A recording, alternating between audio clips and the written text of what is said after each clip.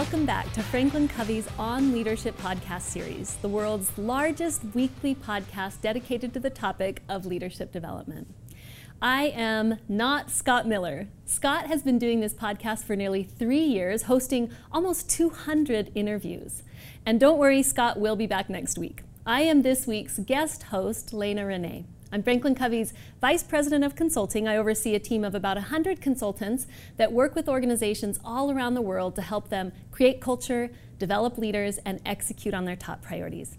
I am also a colleague and a friend of Scott Miller's, and I'm looking forward to talking to him about his new book, Master Mentors, 30 Transformative Insights from Our Greatest Minds. So Scott, welcome to your show. Well, Lena, thank you. It's actually Franklin Covey's show, but I'm nervous because I'm concerned that everyone that's listening and watching is going to realize how insanely talented you are. There's going to be a petition to have you replace me as the host. So don't do that good of a job, okay?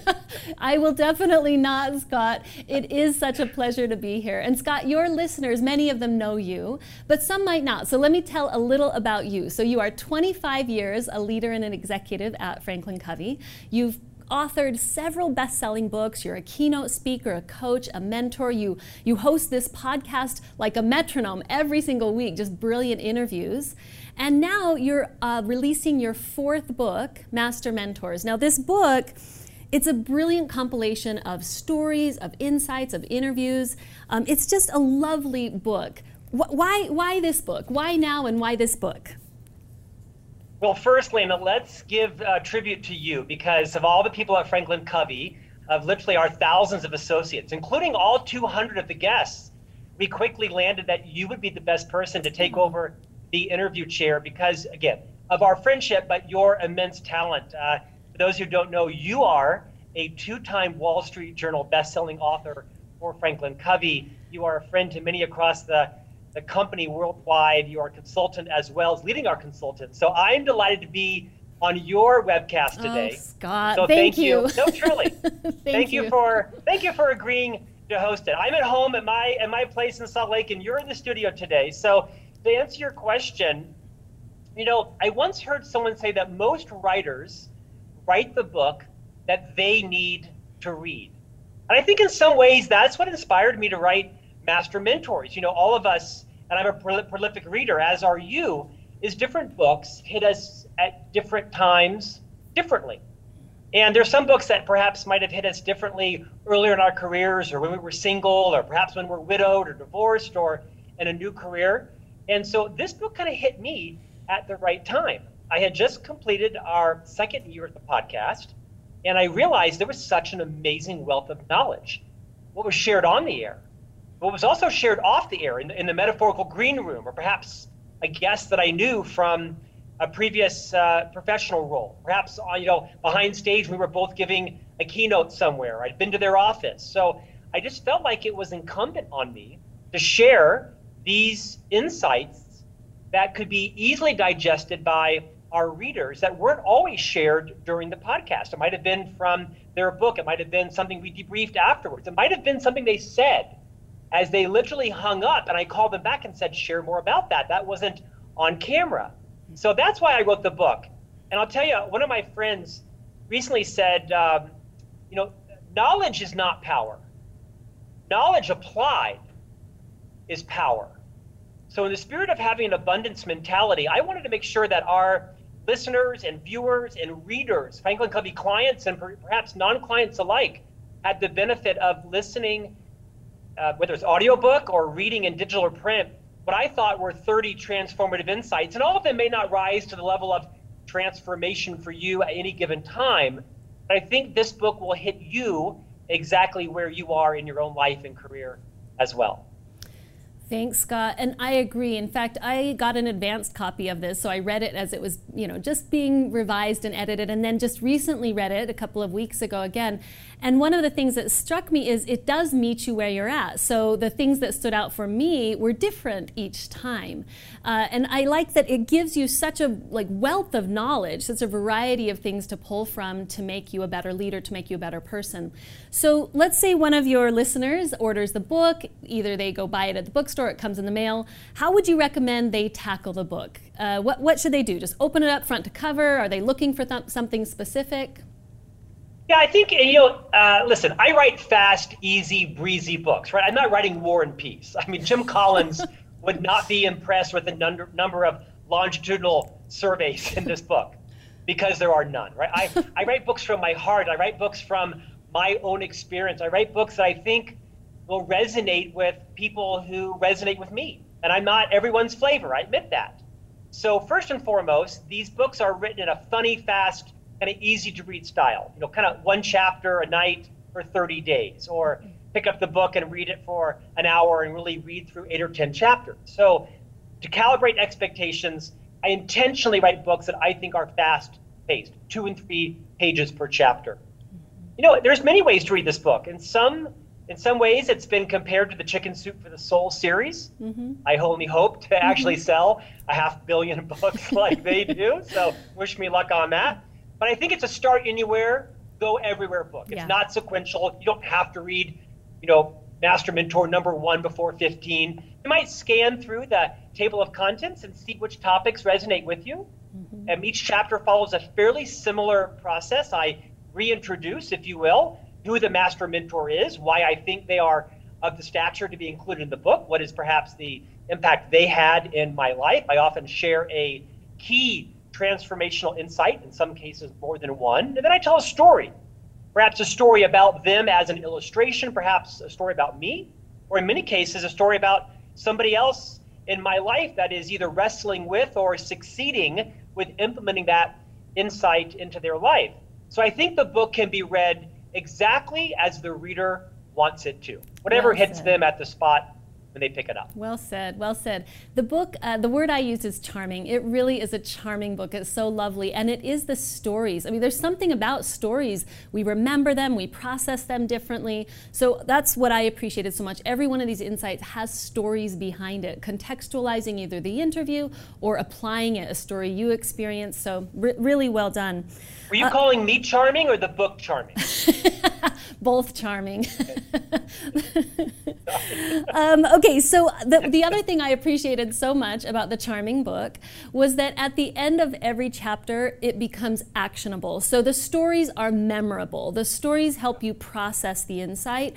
But then for every one of those insights, you made it actionable. You have this summary statement, and then you have a question. Will you talk about those two things? I found them particularly helpful and useful.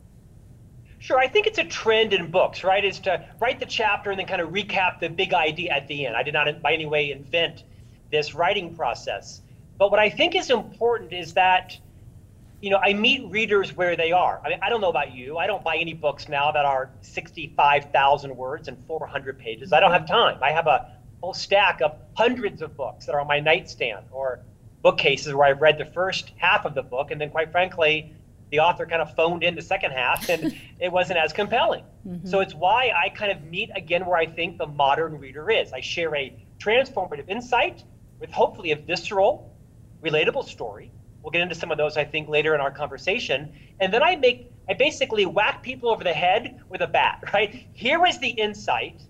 Now, here's a provocative question.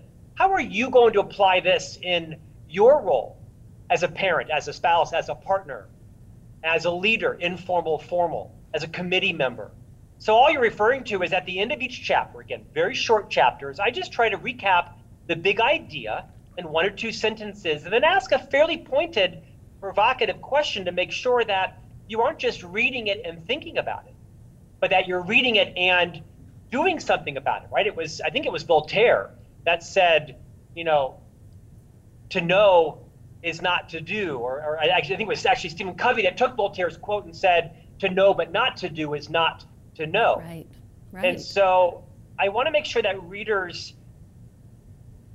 change, that readers benefit their relationships, their career, their income, their gratitude, their legacies, their passion, their lives, by making sure that what I think is a transformational insight, again, that's a heady term, right? I mean, it's a high level. And again, not every insight you might think is transformational based on where you are right now in your life. It's the kind of book where you might choose to revisit it. But I wanted to make certain that the insight was crystal clear, that people could close the book up in the chapter and say, okay, so here's the question Scott's asking me on how I'm going to apply this into my life and go do X, Y, or Z. You know, as I was reading it, I did pause at every one of the questions and have some thought. I actually found myself thinking I should start a notebook and actually write down my answer to each of these. If I did that, I would be a much better leader and person. That's how insightful I found the questions. So, well, stand by, because then you can maybe purchase the Master Mentors Journal. I will. You're a capitalist at heart. Thank you for the idea. I want to share the profits in that. Okay, so let's talk about the interviews or the chapters themselves, so the individual chapters. Is there one, you mentioned this, and I found this to be true as well, that at different times a different one might resonate more. So like I mentioned, the first time I read it, a different one stood out for me, and then when I read it a couple of weeks ago, a new one did. Is there one that is standing out for you right now, one that you're thinking about or ruminating on? You know, when I first pitched this book to a publisher, who I actually have published books with before, they kind of passed on it because they didn't like the episodic nature of it. They said, you know what, you need a red thread. You need all these chapters and insights to come back to something. Baseball, culture, performance. And I didn't like that idea. I actually liked the idea that it was episodic, that I talk about brain health with Dr. Daniel Amen, and I talk about emotional agility with Susan David, and gratitude with Nick Vujicic, and servant leadership with Bob Whitman, and radical candor with Kim Scott, and they're all over the place, intentionally. So the book is episodic, but I take that as a badge of honor, not a badge of criticism.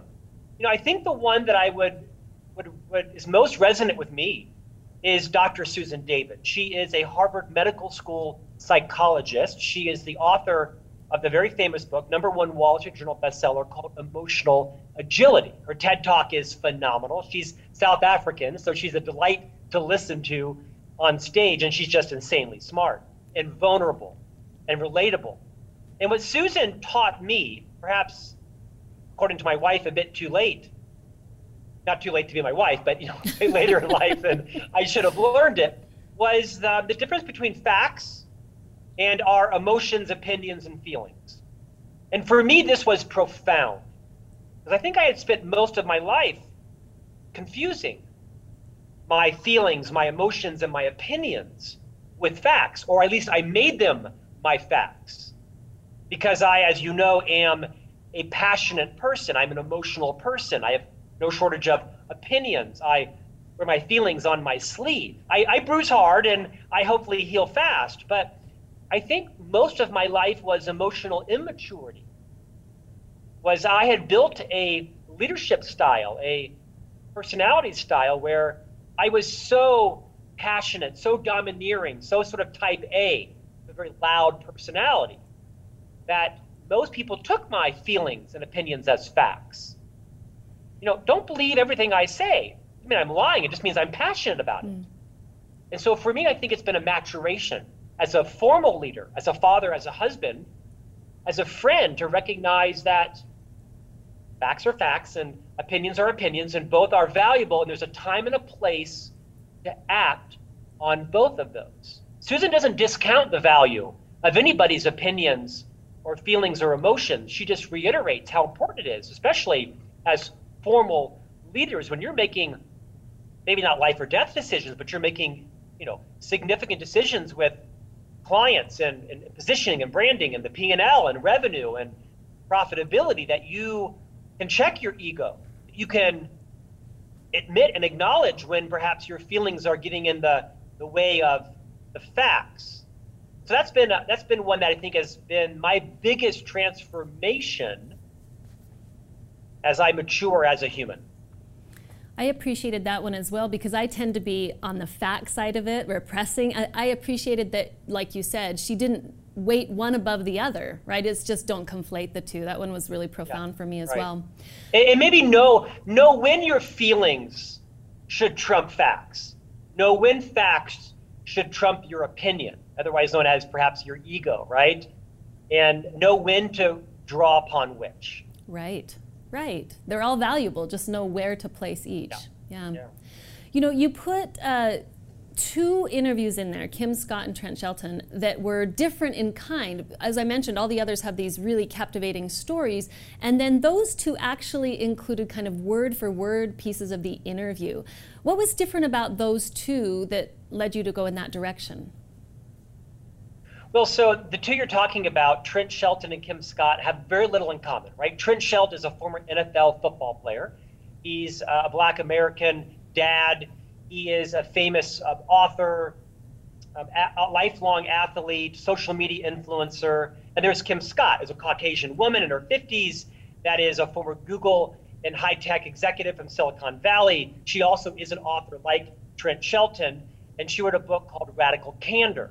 Trent Shelton wrote several different books about his experience and the power that fear has over us, and I'm a big fan of both of them. What they both had in common was they represented very different, if you will, demographics, very different journeys, very different paths, probably similar influence, but with different audiences. But for some reason, it spoke to me that their interview was best captured word for word by transcript. Now, a friend of mine is David Rubenstein. He, of course, wrote the very famous book that came out called How to Lead. David Rubenstein, you know, as the billionaire philanthropist and hedge fund financier. He is an American patriot who saved, you know, many American icons by purchasing them and restoring them across America. He wrote a book called How to Lead. And in essence, what David did is a phenomenal book. I interviewed him on the podcast, and he basically took the transcript, or a portion of the transcript, from his PBS or NPR interview program, and he placed it in the book with some light commentary. And although much as I enjoyed that, I wanted my voice and my experience to come out in this book. So 28 of the interviews are an insight from the guest, if you will, the mentor, with surround sound by me. But then there were these two that were just piercingly insightful. And so I took Trent and Kim's word-for-word transcript. I put it into the book, not word for word the entire episode, just the big idea, because I thought the reader, with these two, would benefit especially from hearing it from them and not just me. Now, I could have done that with all 30, but then you could just listen to the podcast, right? I wanted people to really have the insight of me plucking out some of the top insights, sharing the key thought from the guest, and then bringing my experience, both positive or negative, to bear.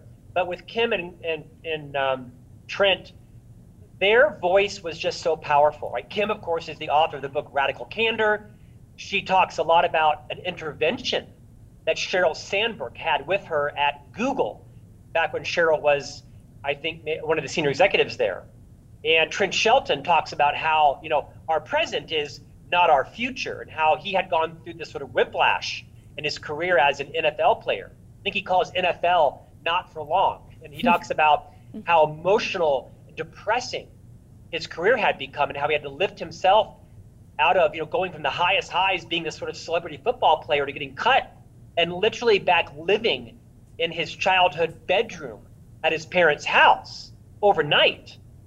And so just those two spoke to me, that I thought the guest would do perhaps a better job than I would of recapping their insight. Yeah, they both had great stories. And as have so many of the interviews you've done. We've said earlier, almost 200 interviews that you've done in this podcast series with just really incredible people. So you took 30 of those. So how did you pick the 30? Because again, almost 200 brilliant minds. How did you drill that down to just 30? It was very easy. It was just whoever Venmo'd the quickest, right? I mean, there was a big fee. I'm kidding. There was no one paid to be in the book. And no one was paid, of course. In fact, all of our guests come onto the podcast with, of course, no economic benefit to anyone. What everybody has in common in the podcast is an insane work ethic. Let me start there. Everyone, all 175 guests so far, we've taped almost 200, have had an insane work ethic. There's no such thing as overnight success. There is overnight fame, but there's not overnight success. The other thing that everybody has in common is this abundance mentality.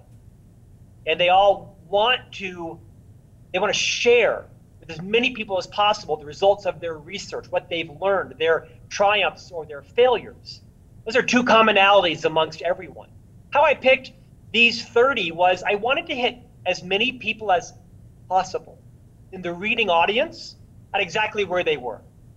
You might be the parent of a 2-year-old and you're wrestling with the fight over the helmet on a skateboard, or learning how to bike. You might be, a formal leader who's having difficulty having high courage conversations with your colleagues, giving them feedback on their blind spots. You might be a very seasoned leader that's facing pushback on you pulling the funding or the plug on a project, and you need to know when is the right time to pull the plug.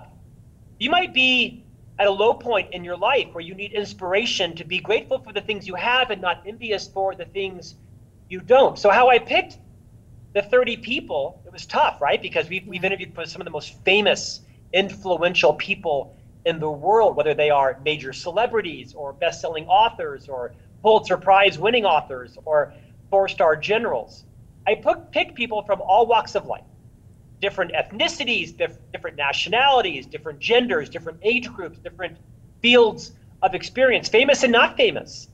There's many people in the book that you've not heard of that have, I thought, a great story to share that could hit everyone. And in many ways, I think the book is valuable post-pandemic because I think all of our values have shifted. The first chapter is from Nick Vujicic around gratitude. Yeah. We can talk more about that. But I intentionally, Lena, wove them together through this lens of they have some insight that I think others could benefit from. And I am proud of the fact that they're episodic. I'm proud of the fact that there's sort of no rhyme or reason as to which number is which. I just think it's a warm book that has the power of changing your life. You mentioned that Nick Vujicic is the first chapter. Can we hang there for just a moment? I mean, that is a choice, right? They might not be in a certain order for a given reason, but you did choose to have that interview first. Why is that? Yeah, and by the way, they were loosely, organized. I mean, I moved around genders and races and ages so that, again, different people would identify it and do it real carefully. But Nick is number one. For those of you who don't know, Nick is an inspiration. Australian by birth, American by choice. He lives in Texas now. Spent most of his adult life in California. Nick has no limbs, no arms, no legs. He's in his 30s, a very famous author. He's known by some as an evangelist, a Christian speaker, and he also has a very non-religious message as well, of course, inspiration. He has I believe, 4 children, 2 twins and 2 small children with his wife in Texas. And Nick is just probably the most inspiring person I think I've ever met. This is a man that has no arms and no legs. There's no hands, no fingers, no toes, no knees, no elbows, no wrists. Is a small foot-like appendage, one, the size of about half of your hand with a couple of toes on it. It's attached to the lower part of his torso. It's kind of useless other than texting. He and I have texting competitions for friends. He's been at my house many times. But Nick has created a life of abundance and positivity and looking forward that few of us can actually relate to that are full, able-bodied with all of our limbs. And the story that I share without kind of giving that whole story away is that Nick was at my house one evening. I'm fairly known for these monthly dinner parties that I have at my house each month in the backyard, and we invite kind of an influential guest over, and then 15 of our friends for all walks of life, and we get to interview them. It could be a movie icon or a pop star or a politician, and we do this a lot. Invite them over. You've been to several of them. Some of them go sideways, and some of them are delightful, depending upon the topic. But we invited Nick over, and Lena, before the dinner, Nick was sitting in my living room. We were talking about entrepreneurial ventures and things we might collaborate on. And I just was watching Nick, who, by the way, with no arms and no legs, you could feel very awkward around him. You can't shake his hand, you can't hug him, you can't sign an autograph. Perhaps he can with his mouth, I don't know. But I just looked at him and I realized I was 51 at the time, 53 now. And in 51 years, I had never thought twice about my ability to get up and go use the restroom, about my ability to actually pick up a glass of water and take a drink, my ability to scratch my neck, my ability to open up a book. And I had taken for granted my ability to do anything whenever and wherever I wanted. Nick cannot scratch his neck. Nick cannot drink water. Nick cannot go to the restroom. Nick cannot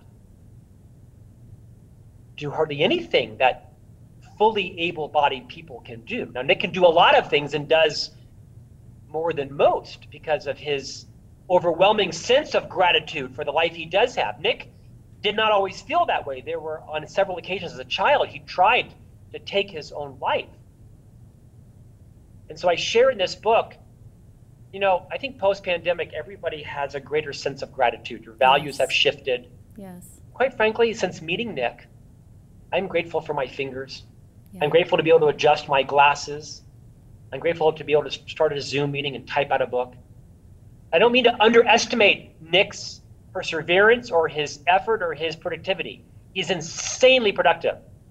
Tens of millions of social followers. He's written and sold tens of millions of books and spoken to audiences in the hundreds of thousands across Europe. This guy is a machine. But being in his presence is life-changing. Yeah. We have different politics. We have different views on lots of things, right? Yeah. But what we have in common is a love for each other, but also, I think, an overwhelming sense of gratitude for everything we have and don't focus on what we don't. And in a world that's very capitalistic and materialistic, which I struggle with as well, and the places that things have in our lives and the places that relationships have in our lives, he has had a profound impact on me, and I hope the chapter opens with the same impact on its readers. Yes. Long answer to your question, but No. thank you for It's perfect. recognizing Nick in the book. It was perfect, and I had the pleasure of meeting Nick through you, and he does have that incredible, gracious, just beautiful presence. So I thought it captured it well in the book, so thank you. Thanks. So as we're wrapping up our interview, I do have one other question. Every single one of these chapters... Wait, this isn't a 2-hour interview? I thought I was going to go a couple hours. No? And off you go, 2 more hours. Well, I want to talk about the idea that every one of these brilliant people, and honestly, each chapter did have an really transformational insight.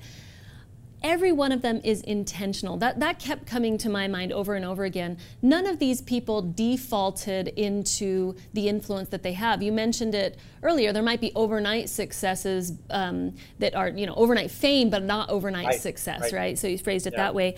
And Scott, you are very intentional. You have been such a mentor for me throughout my career to be intentional.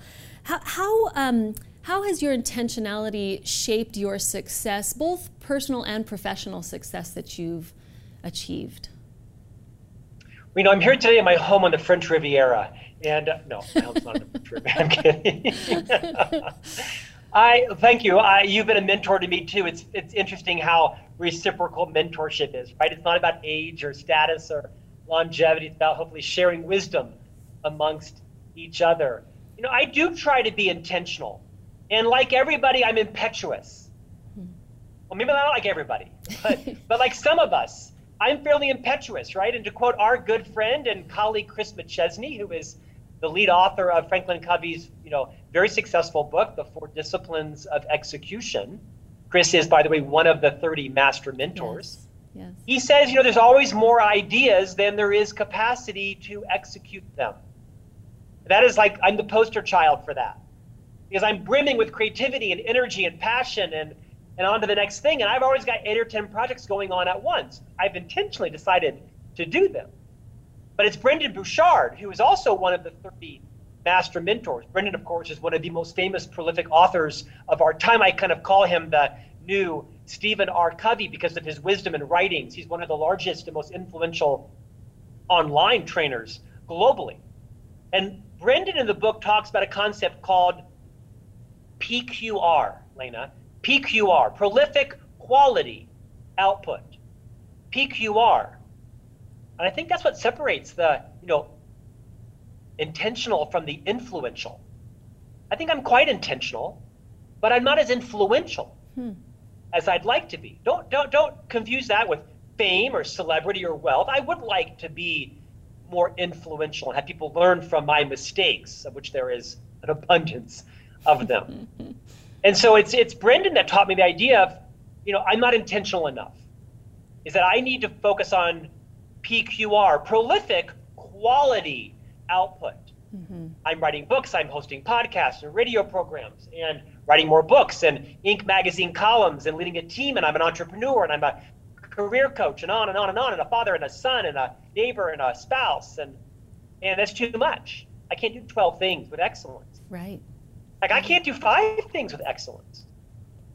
I probably can only do 2 or 3, maybe 2 personally and 1 professionally. So I write in the book about this concept of how you ask and what are the questions to ask around how do you not just increase the prolific nature, but the quality nature of your output. It's something that I struggle with. Too many pots on the stove, wondering which one's going to boil up in a good way. The problem is none of them are boiling up because they're all on simmer. I'm trying to tend to too many pots, right? Too many metaphorical soups. So thank you for the compliment on the intentionality. But like in the book, I share a lot of my own struggles. I've had an amazing career, and I'm honored to have the position I have with Franklin Covey as the host of your and my mutual podcast. That's right. But I do struggle with and face daily managing my creativity with my discipline and my focus. I think it's a really insightful comment, intentional versus influential, right? And which one are we I am a very profound, wise person that's coming across now. We've at the got very 30 chapters proving that you are very profound. Well, Scott, one thing, you are known at Franklin Covey and beyond Franklin Covey as someone who does lift up others. You've had a spectacular career, stunning success, and you bring others with you, which I personally am grateful for, but what an amazing legacy you leave to all those that you lift up with you. And what I felt about this book is this is your way of lifting up even those that you don't know, people who you can't personally be, lifting up with you, but you're still allowing them to learn from your successes and from some of the mistakes you've made where you've gotten better. So thank you for this. As I understand it, this is the first in a series of books. So what's the sneak peek? What's coming next on the Master Mentor scene? Of course it's only the first, right? From my previous confession, I can't just write one Master Mentor book. I've got to write 10. So I'm partnering with, and a journal, yeah, and a calendar, right, and a plush doll, and all kinds of things, yeah. The mall kiosk is coming shortly to a mall near you.